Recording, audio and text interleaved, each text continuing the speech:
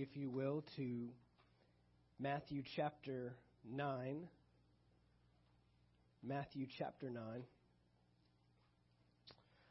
For those of you that have recently begun attending our church, would like to learn more about us, or, hey, you've come enough times and you said, this is it, this is where I need to get plugged in, this is what I need to be a part of. We've got a very important class. I almost hate to use the word class, but Vision Partnership is coming up this Saturday, April 9th, at 10 a.m., right here in this room, as a matter of fact. And my wife and I will have the opportunity of conveying the message and the purpose for which Anchor Faith Church exists, why we're here, and what you get to do to be a part of it. Amen? Be a part of this move of God. So if that's you, or if you know someone that's recently been attending that hasn't connected with the vision of this church and gotten involved, let them know. April 9th, 10 a.m., Saturday morning,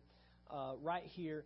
We've got lunch, we've got childcare, we've got breakfast items. We've got it all covered. So just make sure you come out, hang out with us. It's about a couple hours long, but we'll show you some videos. We'll give you some information, and would love to connect with you.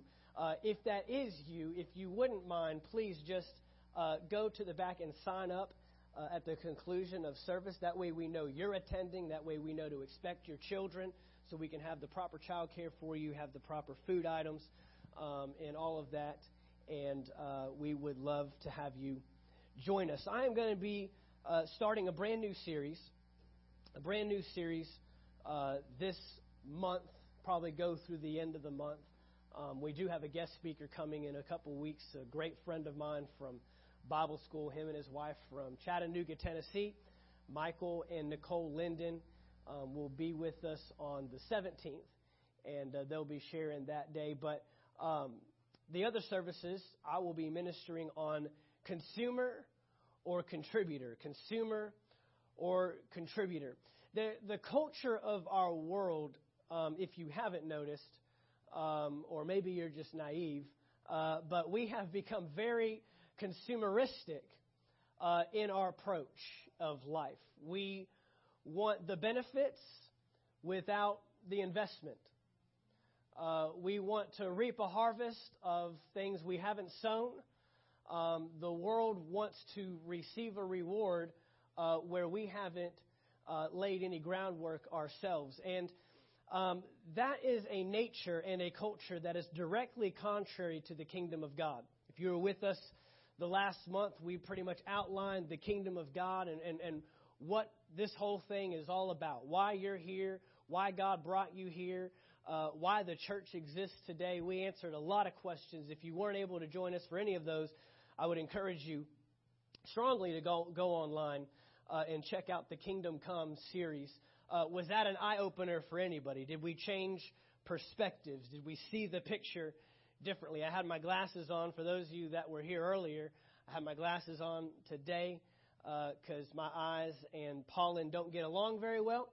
And so with contact lenses, it only takes a little bit of time before I have to release them from my eyeballs. So I have my glasses on, but I had some lenses on to help me see the picture that's already there. And so if we're going to truly operate in the kingdom properly, we've got to learn that the kingdom is about contributors, not consumers. And essentially, if we had to break this down into one word, what are you talking about, Pastor Mark? We're talking about discipleship. Discipleship. And if I ask the question, probably most likely across the board, we could answer it all the same, that we could all be more fully devoted followers of Jesus Christ. In some way, form, or fashion, there's something that I could do to help align my life more with what I believe I should be doing as a believer, as a Christian, and as a disciple in the kingdom of God. And here in Matthew chapter 9 and verse 35, we see Jesus doing something that he did a lot.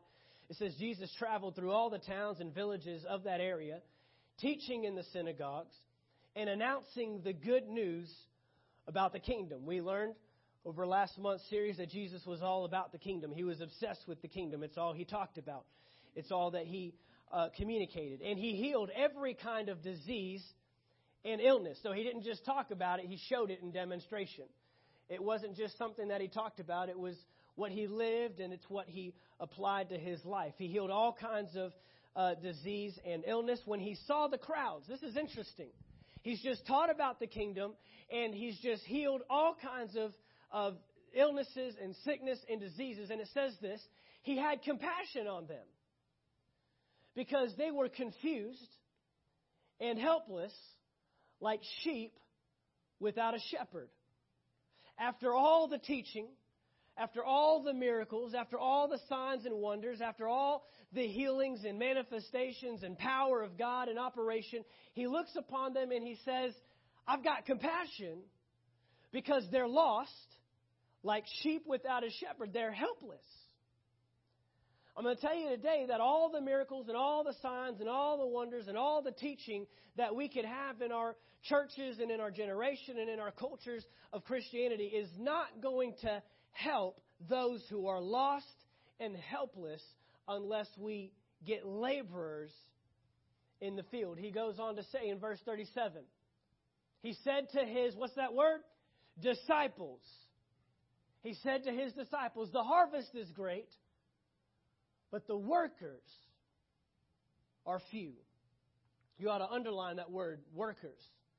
Circle it, highlight it, whatever you need to do. Put stars around it. Workers. The workers are few. The harvest is there, but I don't have anybody to tend the field, work the field to draw the harvest. We're not just talking about signs and wonders anymore. We're not just talking about demonstrations of the Spirit. We're not just talking about people that can talk in tongues and holy rollers. And we're not talking about people that can scream at the top of their lungs during worship service. We're talking about workers. The New King James says laborers. The laborers are few. Verse 38.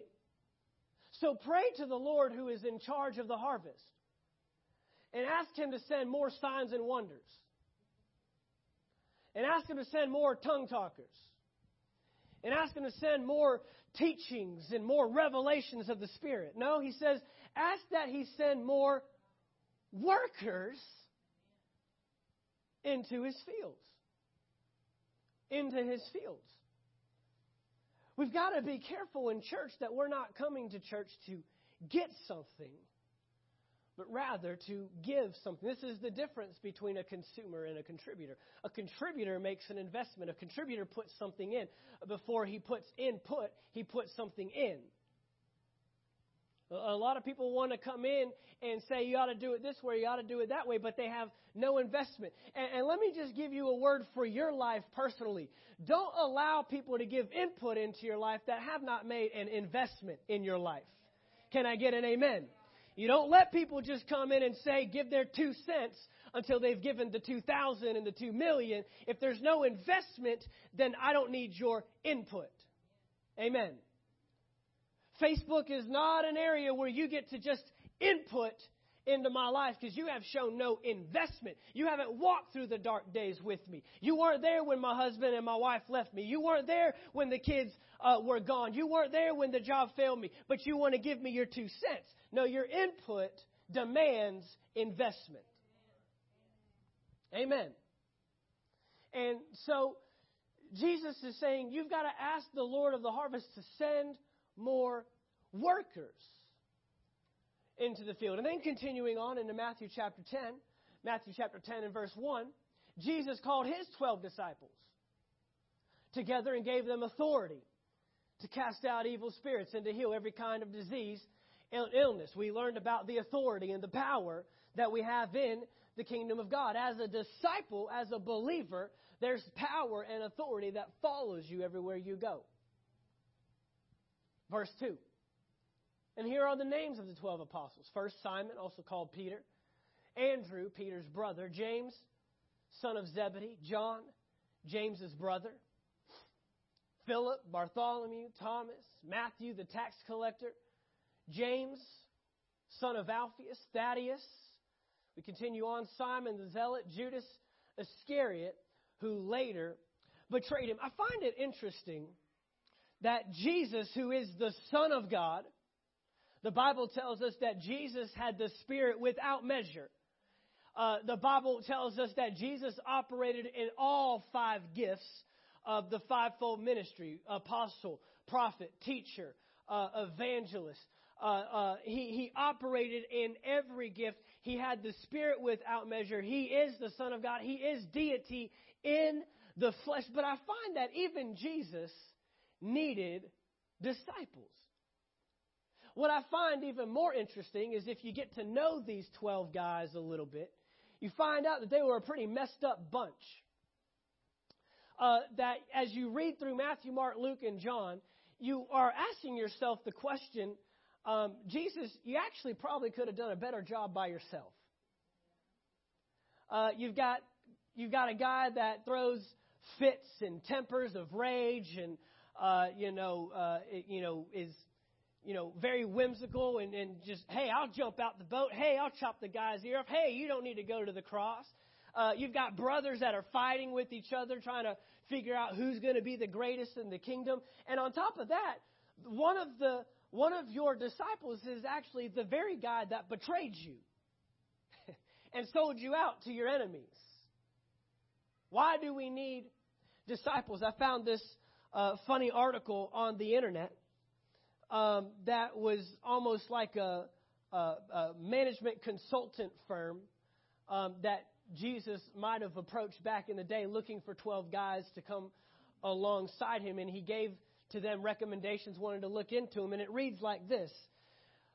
Thank you for submitting the resumes of the 12 men you have picked for managerial positions in your new organization. All of them have now taken our battery of tests.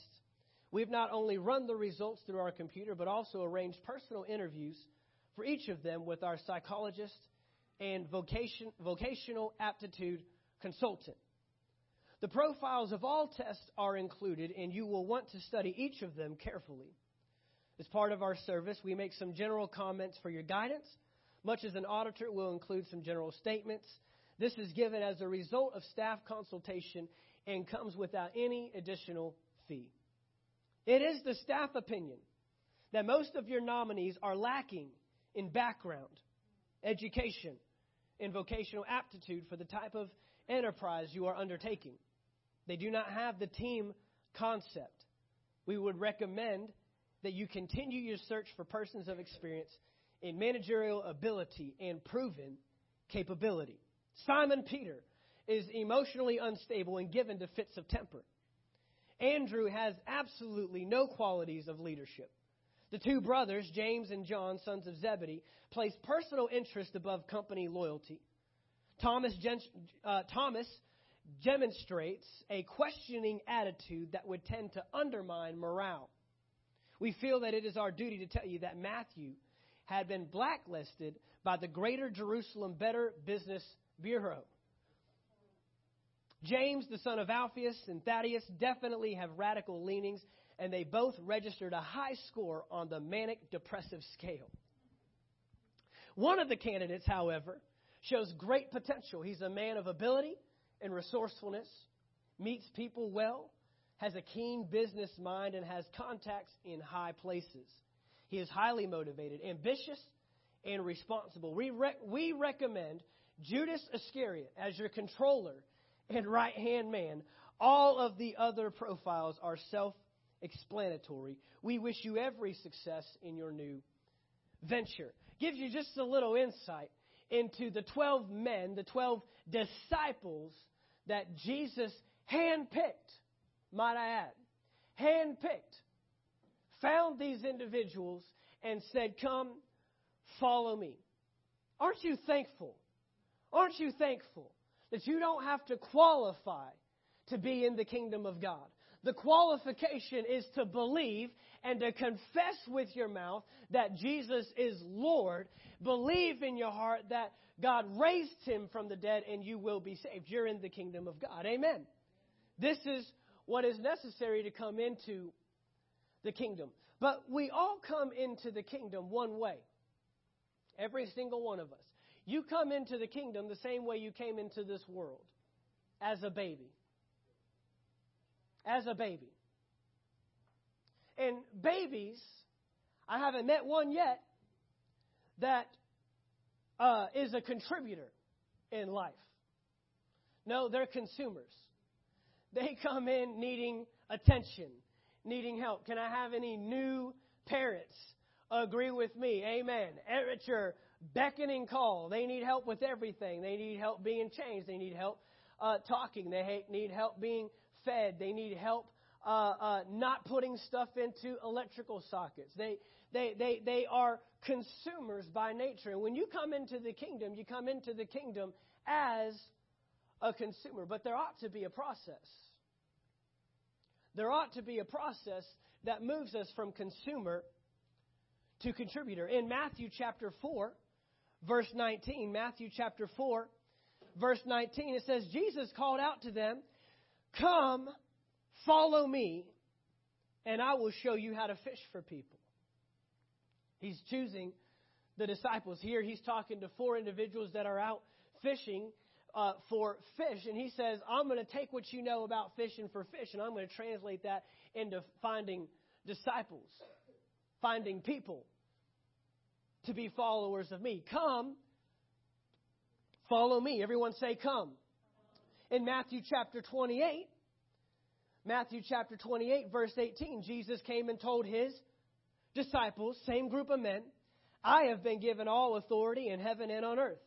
Therefore, go. Everyone say, go. Therefore, go and make disciples of all the nations, baptizing them in the name of the Father, the Son, and the Holy Spirit. Verse 19 goes on to say, teach these new disciples to obey all the commands I have given you. Be sure of this, I am with you always, even to the end of the age. Recognize that to the sinner, Jesus said, come, but to the disciple, Jesus says, go. To the sinner, Jesus says, come, but to the disciple, Jesus says, go. Apparently, there's a process that needs to take place where we move from consumer to contributor. I come in needing something, but I end up giving something. And this is what we've got to understand about discipleship. This is what we've got to understand about being truly devoted followers of Jesus. That we're not here just to get something. Yes, you will get something. Yes, you will receive something. He says, I am with you always, even until the end of the age. I'm there with you. I'm there for you, but I need you. Why did Jesus need 12 messed up individuals? Some that abandoned him, some that left him alone, some that betrayed him, some that denied him. All of them deserted him when he needed them most.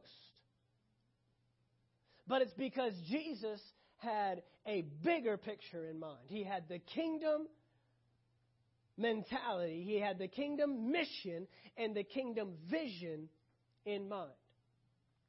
He said, I need somebody to carry on what I have come to do.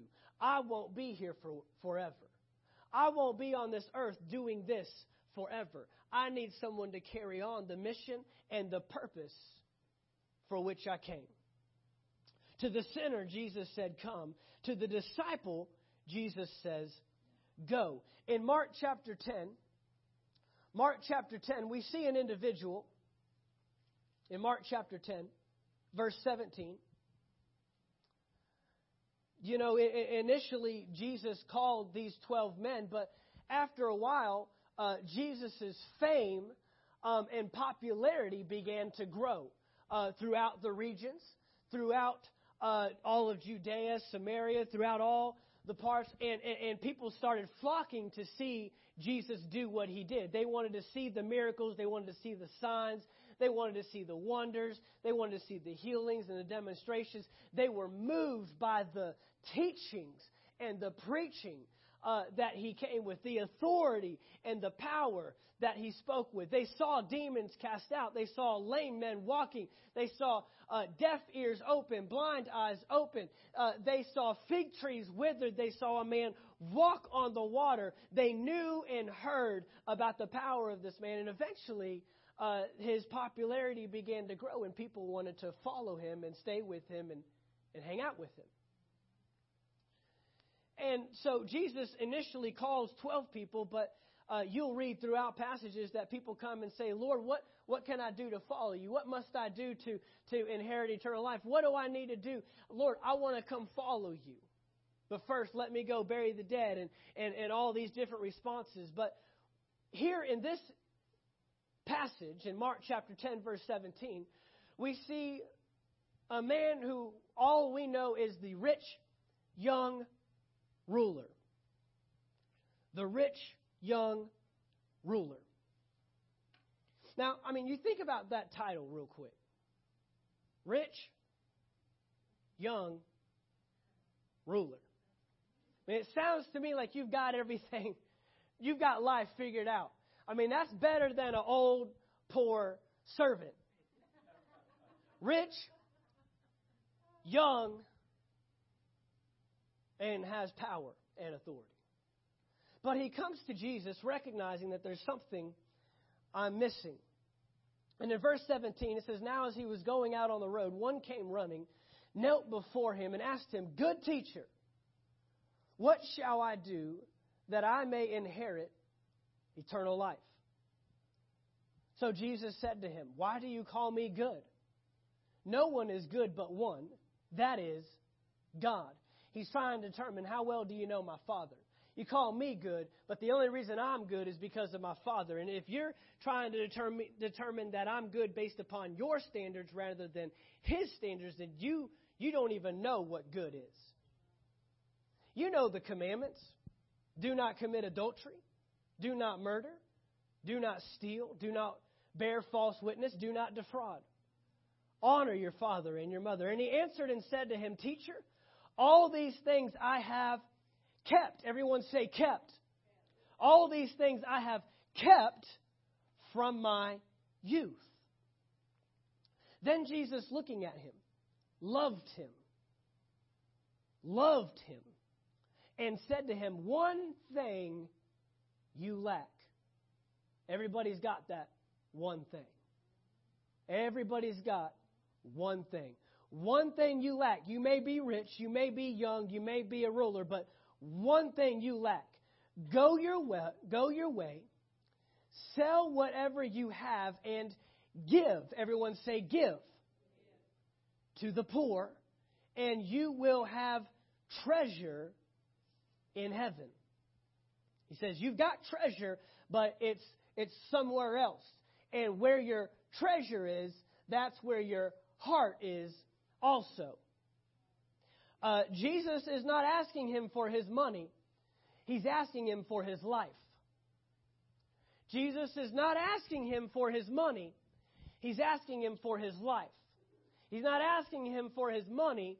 He's asking him for his obedience. He's not asking him for his money. He's asking him for his willingness to follow him. He says, let's find out where your treasure is. One thing you lack. Go your way, sell whatever you have, and give to the poor, and you will have treasure in heaven. Come, same word he gave to the disciples, come, take up the cross, and follow me. Follow me. That's what this whole series is about, following Jesus. But he was sad at this word, went away sorrowful, for he had great possessions. Of all the commandments that he said he's kept from his youth, he forgot the first one. Have no other gods before me. Discipleship doesn't work if Jesus isn't first. Discipleship doesn't work if Jesus isn't first. Now, where did this young man go wrong? He's rich. He's young. He's a ruler. He's kept all the commandments. I mean, most pastors would see this guy and say, man, come on, welcome. Glad to have you. We love it. We love to have you. But Jesus found the one thing. God has a funny way of finding the one thing. If it's not money, it's character. If it's not character, it's love. If it's not love, it's honor. He knows how to find the one thing that we need to bring into alignment in our lives to be truly devoted followers of Jesus. The young man answered and he said, all of these things I have kept. All of these things I have kept. And so Jesus says, okay, let's find out what you're willing to give. You're good at keeping, but I wonder if you're just as good at giving. Because, see, when you come in the kingdom for what you can get, you're missing out on what you can give. See, this young man wanted to follow Jesus for what he could get. What can I get out of following Jesus? What's the reward? How do I get eternal life? How do I inherit eternal life?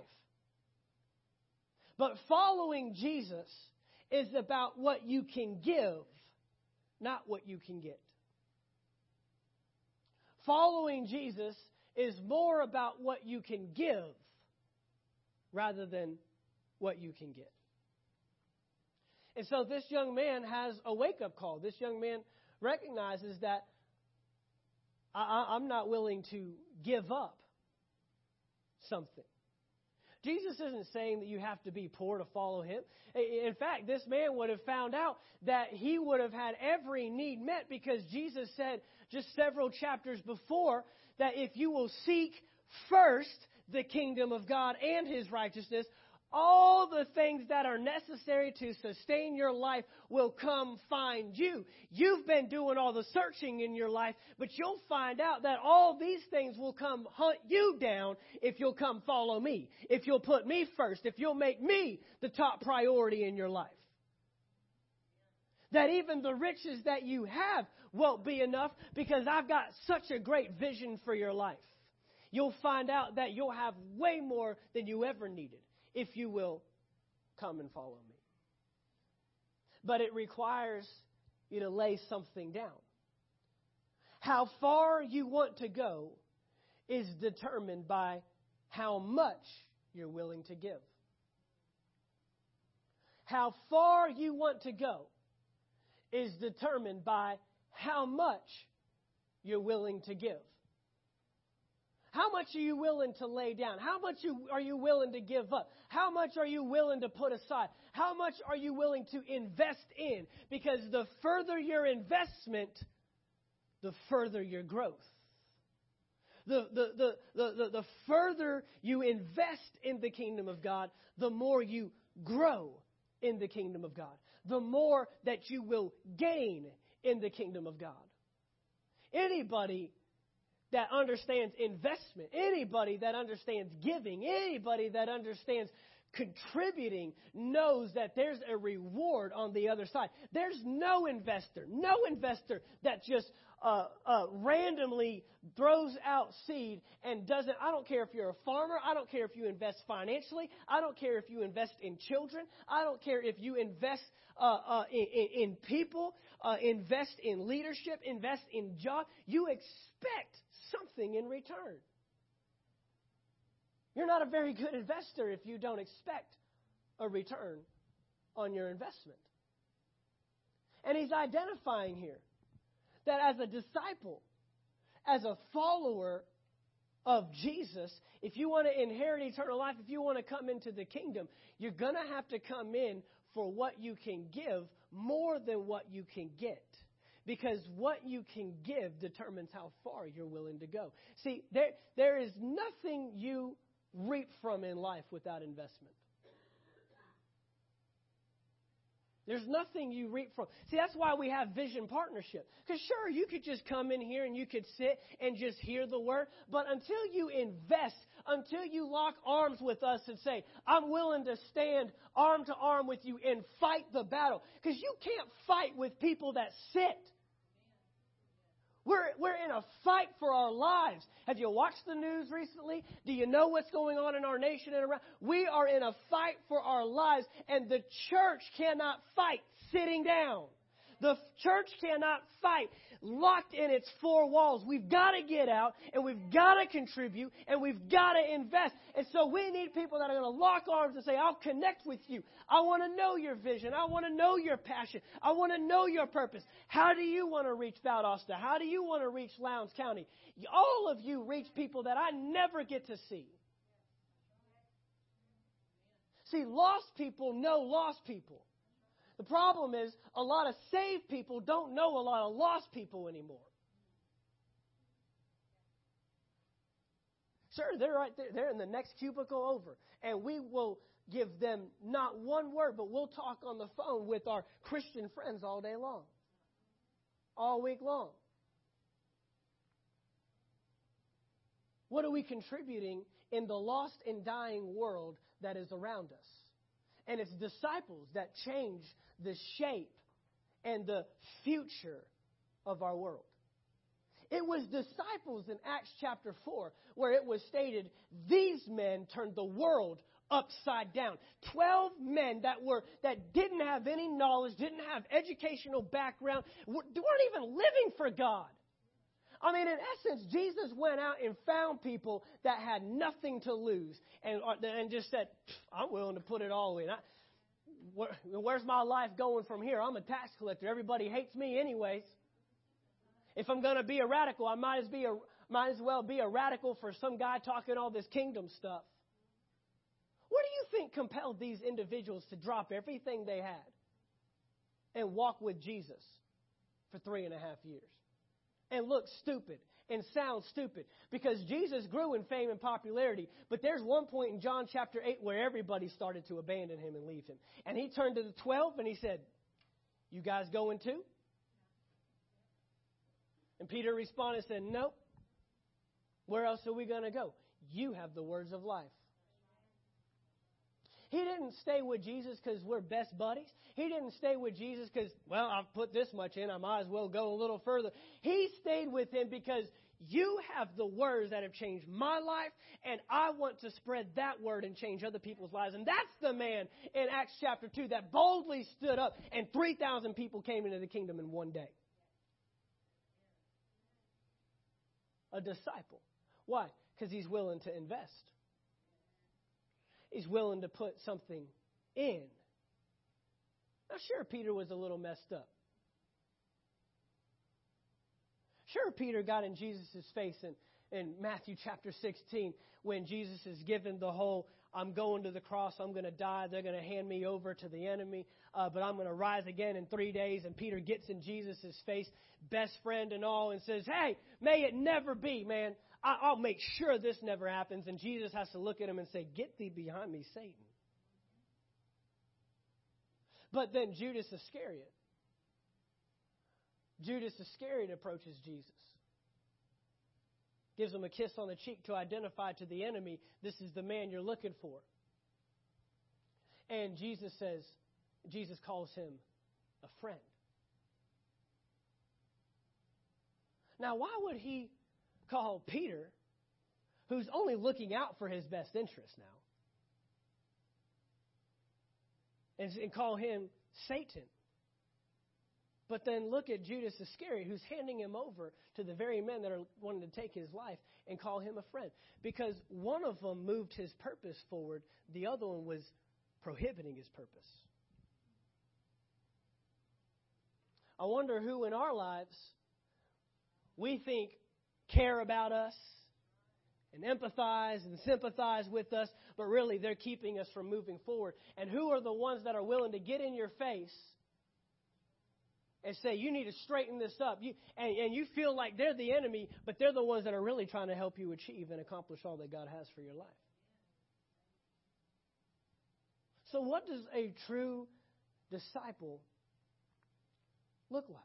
What is a true follower of Jesus look like? The first thing we've got to identify is there's something we've got to lay down.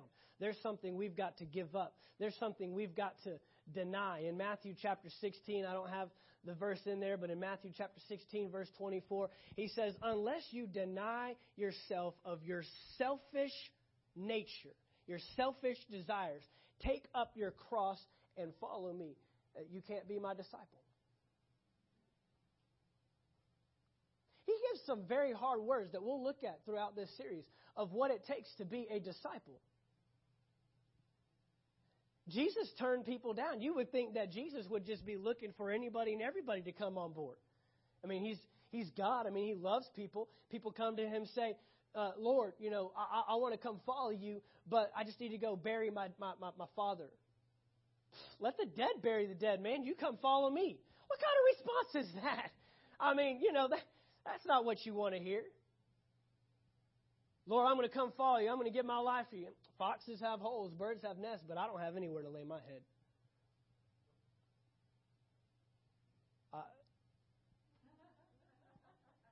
Are you talking me out of being your disciple? You don't want me on board? Something not jiving here? What's the problem? But find out that being a disciple of Jesus is a lot different than just saying a prayer. It's a lot different than just going to church. It's a lot different than just being in the Word. It's a lot different than just praying and having your religious lifestyles. There is a contribution. There is a laying down. There is an investment that will take place. How do we get from consumer to contributor? I mentioned that when we all come into the kingdom of God, we come in as babies, consumers. The Bible in the book of Acts called these individuals that came into the kingdom believers. Used the term believers. Do I have any believers in the room this morning? Amen. But we see that there is a necessary track to get from believer to disciple. There's a difference. There's a difference. And I'm going to read you 8 things. And if these bear witness with your spirit, if these check yourself, I'll be honest with you, when I first saw these 8 things and first read these 8 things, there was some alignment going on in my life saying, wow, I'm going to have to check myself there. I might be more of a believer than a disciple than I thought. And this is to open our eyes. This is to help us understand. This is to help us define. A disciple means a learner or a pupil, a student. It's one who follows the teaching and the teacher. That's a disciple. So I just want to read you these things so we can honestly and properly identify what discipleship is. Number 1, a believer believes in Jesus as Savior, but lives to please themselves. A disciple believes in Jesus as Lord and lives to please God. There's a difference between Savior and Lord. If Jesus is just your Savior, then He just came to get you out of something. But a Lord, the word Lord literally means owner. That means everything I have belongs to you now. Everything I am belongs to you. You rule my life. You are now the Lord. And the Bible tells us, Romans 10 tells us, confess Jesus as Lord, not as Savior.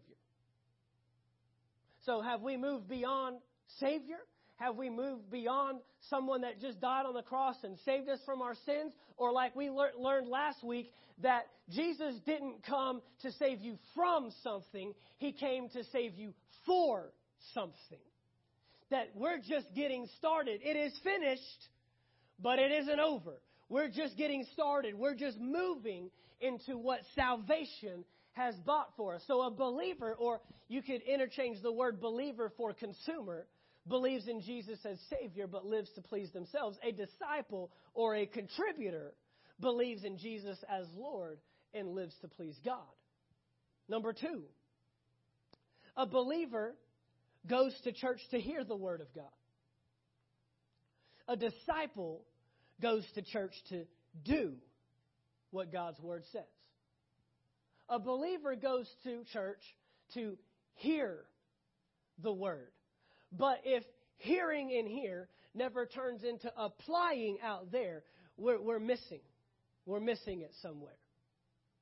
This doesn't mean that we're perfect. Doesn't mean that you're going to get it all right. But it means that you're striving for something different. It means you're striving for a different lifestyle. It means you're striving to be somebody different than the enemy and the world left you. He brought you out of darkness into light. So we should be reflecting light, not darkness. So we're not here to just hear a good word, just a little feel-good message and tickle your senses, as Paul says, and let you walk out of here feeling like you got something. He says, no, the one that hears the word and doesn't do it, you're deceived. You're deceived because you think you got something, but you didn't.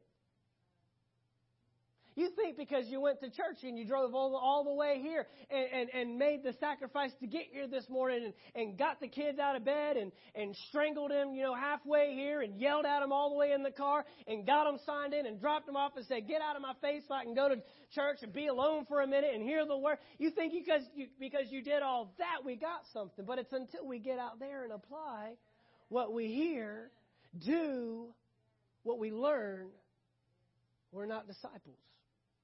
Believers, but not disciples. Number 3, a believer exalts personal opinion, feelings, and thoughts above the Word of God. A disciple exalts the Word above opinions, feelings, and thoughts. It's amazing. It's amazing how much we think that the Word aligns to our lives rather than we align our lives to the Word.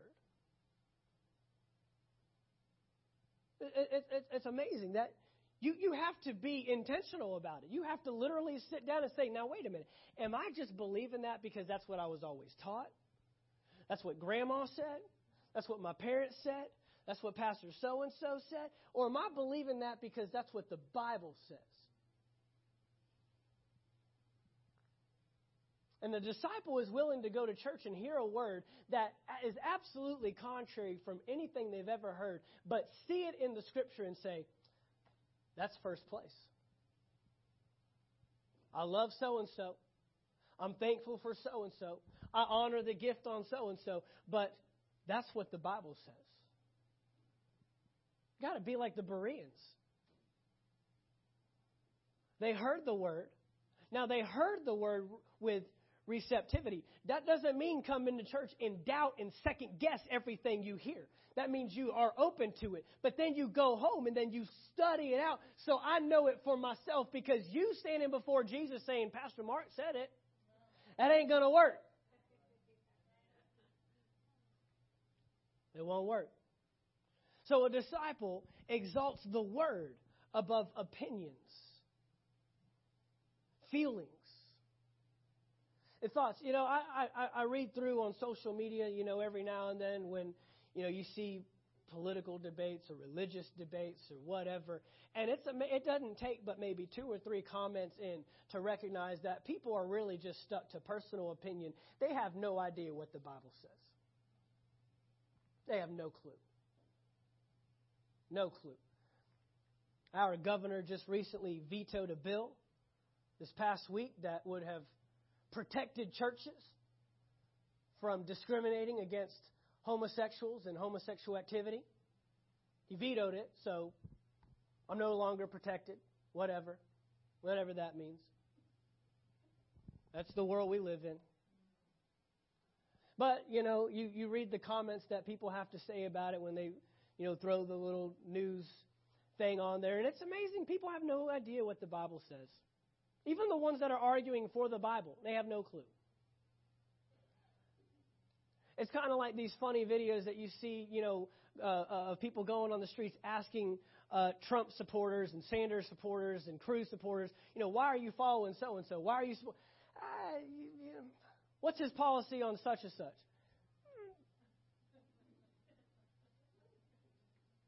We just regurgitate what we hear. We never actually go in and find anything out for ourselves anymore. It's amazing with all the information that we have at our disposal, at our fingertips. And it's like we're dumber today than we've ever been in our lives. We're more ignorant today than we've ever been in our lives. We know less today than our forefathers knew. And we've got more. I mean, if Paul, who wrote this book, had the technology and the advances, if he had the YouVersion Bible app,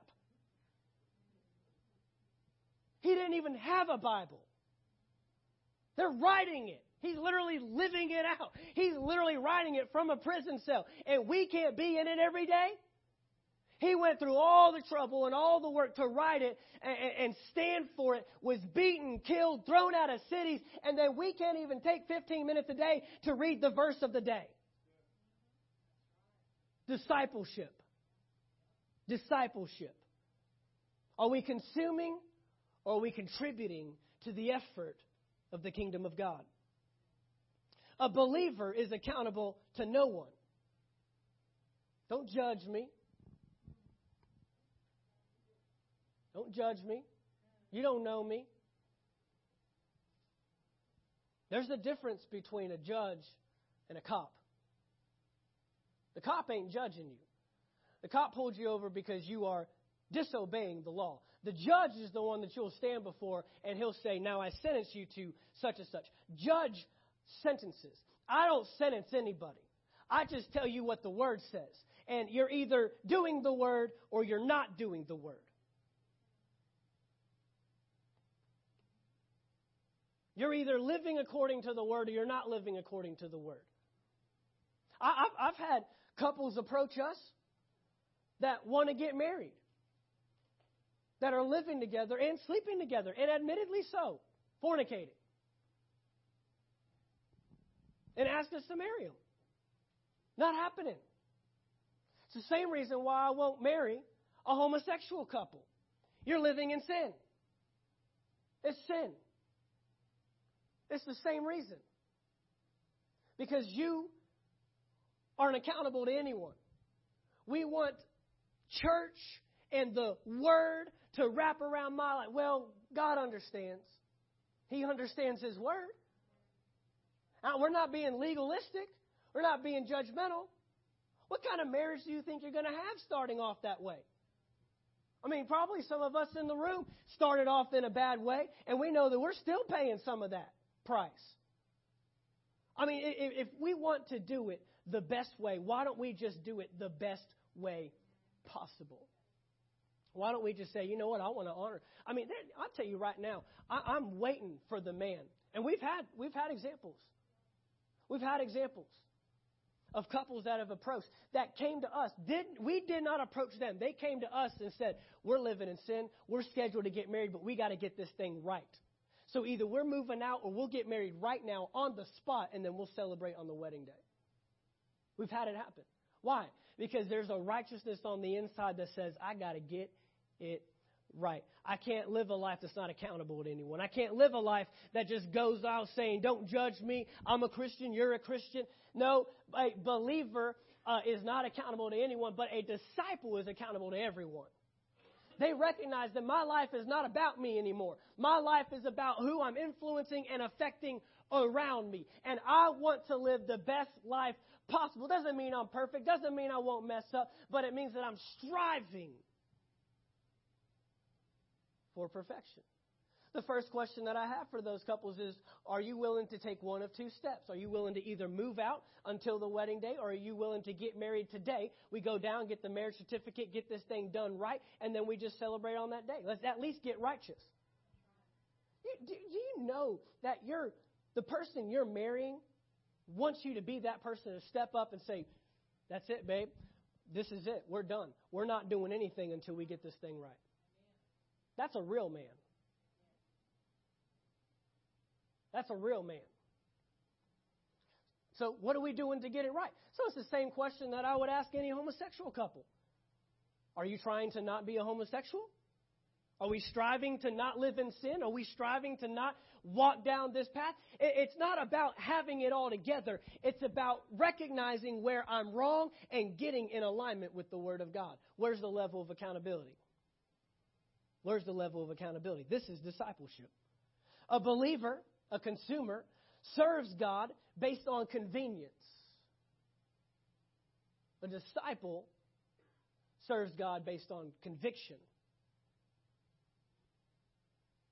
It doesn't have to make me comfortable. In fact, I'll recognize, he uses the term, Jesus isn't trying to butter this thing up. He's not trying to sugarcoat it. He says, take up your cross. Back in those days, take up your cross is not popular term. I mean, you're basically saying, I'm willing to die for this cause. Take up your cross and follow me. It's not convenient. It's not comfortable. Serving God isn't something of compromise. It is something of conviction. It's something that says, I'm willing to let go of some things so I can walk out the plan and purpose that God has for me. A believer, a consumer, thinks money and possessions belong to them and they control them. A contributor, a disciple, knows money and possessions belong to God and He controls them. Yeah, that's a disciple. If you still think that it belongs to you and you get to control it, and if you want to give this week, or if I don't, or if I want to let go of this thing, or I don't, that's up to me. If I choose to be, I'm blessed to be a blessing. Yeah, you are blessed to be a blessing. And everything you own has been given to you by the one you can't even see. And when He makes a demand on it, you let it go. You can't give the tithe. You can't give 10% back to God. You can only return it. Because you can't give something that never belonged to you in the first place. The 10% says, Bible tells us He's already marked it off. When you got that check, He said, 10%, that belongs to me. He's just wanting to know if you're willing to make Him Lord of your life and actually return it back to Him. And I tell you right now that God can help you do much better with 90% than you can do with 100. I'll just go ahead and let you know. And He can do way more with your 10% than you can with 110%. I've done it. I've held it back because I needed it. And I ended up with less. I wished I would have just let it go. Now, God, I wish I would have just gone ahead and put it in your hands and seen at least what you could do with it, because I'm garbage with it. This is discipleship. Are we consumers or contributors? A consumer, a believer, seeks the benefits of God. A disciple will seek the will of God. Now I take that a step further. Seeks God. Taught a series several years ago on the will of God. Everyone wants to know the will of God. God, show me your will. God, show me your will. We want to know the will of God at the expense of knowing God. God, I just want to know what you have for me. I don't want to know you. I know my wife's will because I know her. I got to know her, and therefore I learned her will by getting to know her. If you want to know God's will for your life, get to know God. And the will be the byproduct. It comes alongside getting to know God for yourself. Last one. Last punch in the face for the day. A believer chooses the path of life that seeks to go higher. A disciple chooses the path of life that seeks to go lower. Jesus was asked one time, who is the greatest in the kingdom of God? Chase, if you come up. Who is the greatest in the kingdom of God? He says the greatest is first the greatest servant. Jesus came as a king. Jesus could have easily demanded that people bow down and worship Him and serve Him. But He made the statement, He said, I did not come to be served, but to serve. It's impossible to be a disciple with a consumeristic approach. It's directly contrary to the kingdom of God. And I just want to take a moment, because I know that this can be a hard pill to swallow. Like I said, when I first read them, there were a few of these that was like, man, God, help me. God, help me. I want to be the greatest asset to the kingdom of God as I possibly can. There's a mission. There's a purpose. There's a vision. There's a kingdom on the rise. And I know that God blesses. I know that God heals. I know that God touches. I know that God restores and God redeems. But there is an investment that must take place. And I don't care if you've known Jesus for a day. I don't care if you've known Jesus for 80 years. At any point in our lives, we've got to check our discipleship. Am I truly devoted to the plan and the purpose that God has for me? Am I willing to look beyond myself? Am I willing to look at what am I getting? What am I getting? What am I getting? I know it sounds selfish, but when I see new people walk through that door, the first thing I ask myself on the inside is, what do they bring to the kingdom? What child are they going to touch? What marriage are they going to help restore? What life are they going to help heal by a smile and a handshake? That's why we want to get you serving. That's why we want to get you involved. I know that there are several people that in the last several weeks and even today are going through orientations for different areas to serve in this church, because what you have, somebody else needs. Somebody else needs your love. Somebody else needs your care. Well, I need it. Yeah, we all do. There's Sunday mornings I come in here and I'm thinking, I need to sit down on the front row. I need somebody to preach to me. But then I get up here and I give by the anointing and by the grace of God. Half the time I'm ready to hand off the microphone to one of you guys. And, I'm wondering, why am I even up here? I need to receive more than I have anything to give. And by the time I'm done giving, I found out that everything I needed was in my investment. I find out, I don't know how many times we've been told by children's workers that I came in here tired, I came in here weak, I came in here weary. I didn't feel like I had anything to give, but I sat down with those kids and they just blessed my life. I've got more to give. The world is getting so busy. It's getting so busy. I read an article a few weeks ago that it was like 6 words that we use way more often than we ought to. And 2 of them were busy and tired. Every time you talk to somebody, I'm tired. Tired of what? Why are we always tired? Why are we always busy? I'm going to tell you right now, it's not slowing down. Everything's vying for your attention. Everything wants a piece of you. Because when you say yes to something, you have to say no to something else.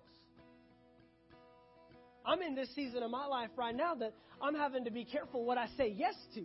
Because every time I say yes to something, it means I got to say no. If I say yes to that, I have to give less to this. But I'm going to tell you, there are just some non-negotiables in my life that I am not willing to give less to. And church, in the kingdom, is one of those. I don't apologize for making a demand. We don't apologize for making a demand. I tell our leadership team, we work them like dogs, man. Some of them haven't even sat in service in probably 6 weeks. And we get to come in here and sit almost every single week and hear the encouraging. They have to go home and catch it online, hopefully. And when do you find time to do that? This is the time that you've carved out to receive the word. Now they have to take another time when they're cleaning the house or sitting down and doing this to try to hear the message that you're getting to sit and receive. I've got leadership individuals that haven't sat in a seat in 6 weeks. And I don't apologize for it. I say, you're here to help us grow this church. This is hard work. Planning a church is hard work. Changing the world is hard work.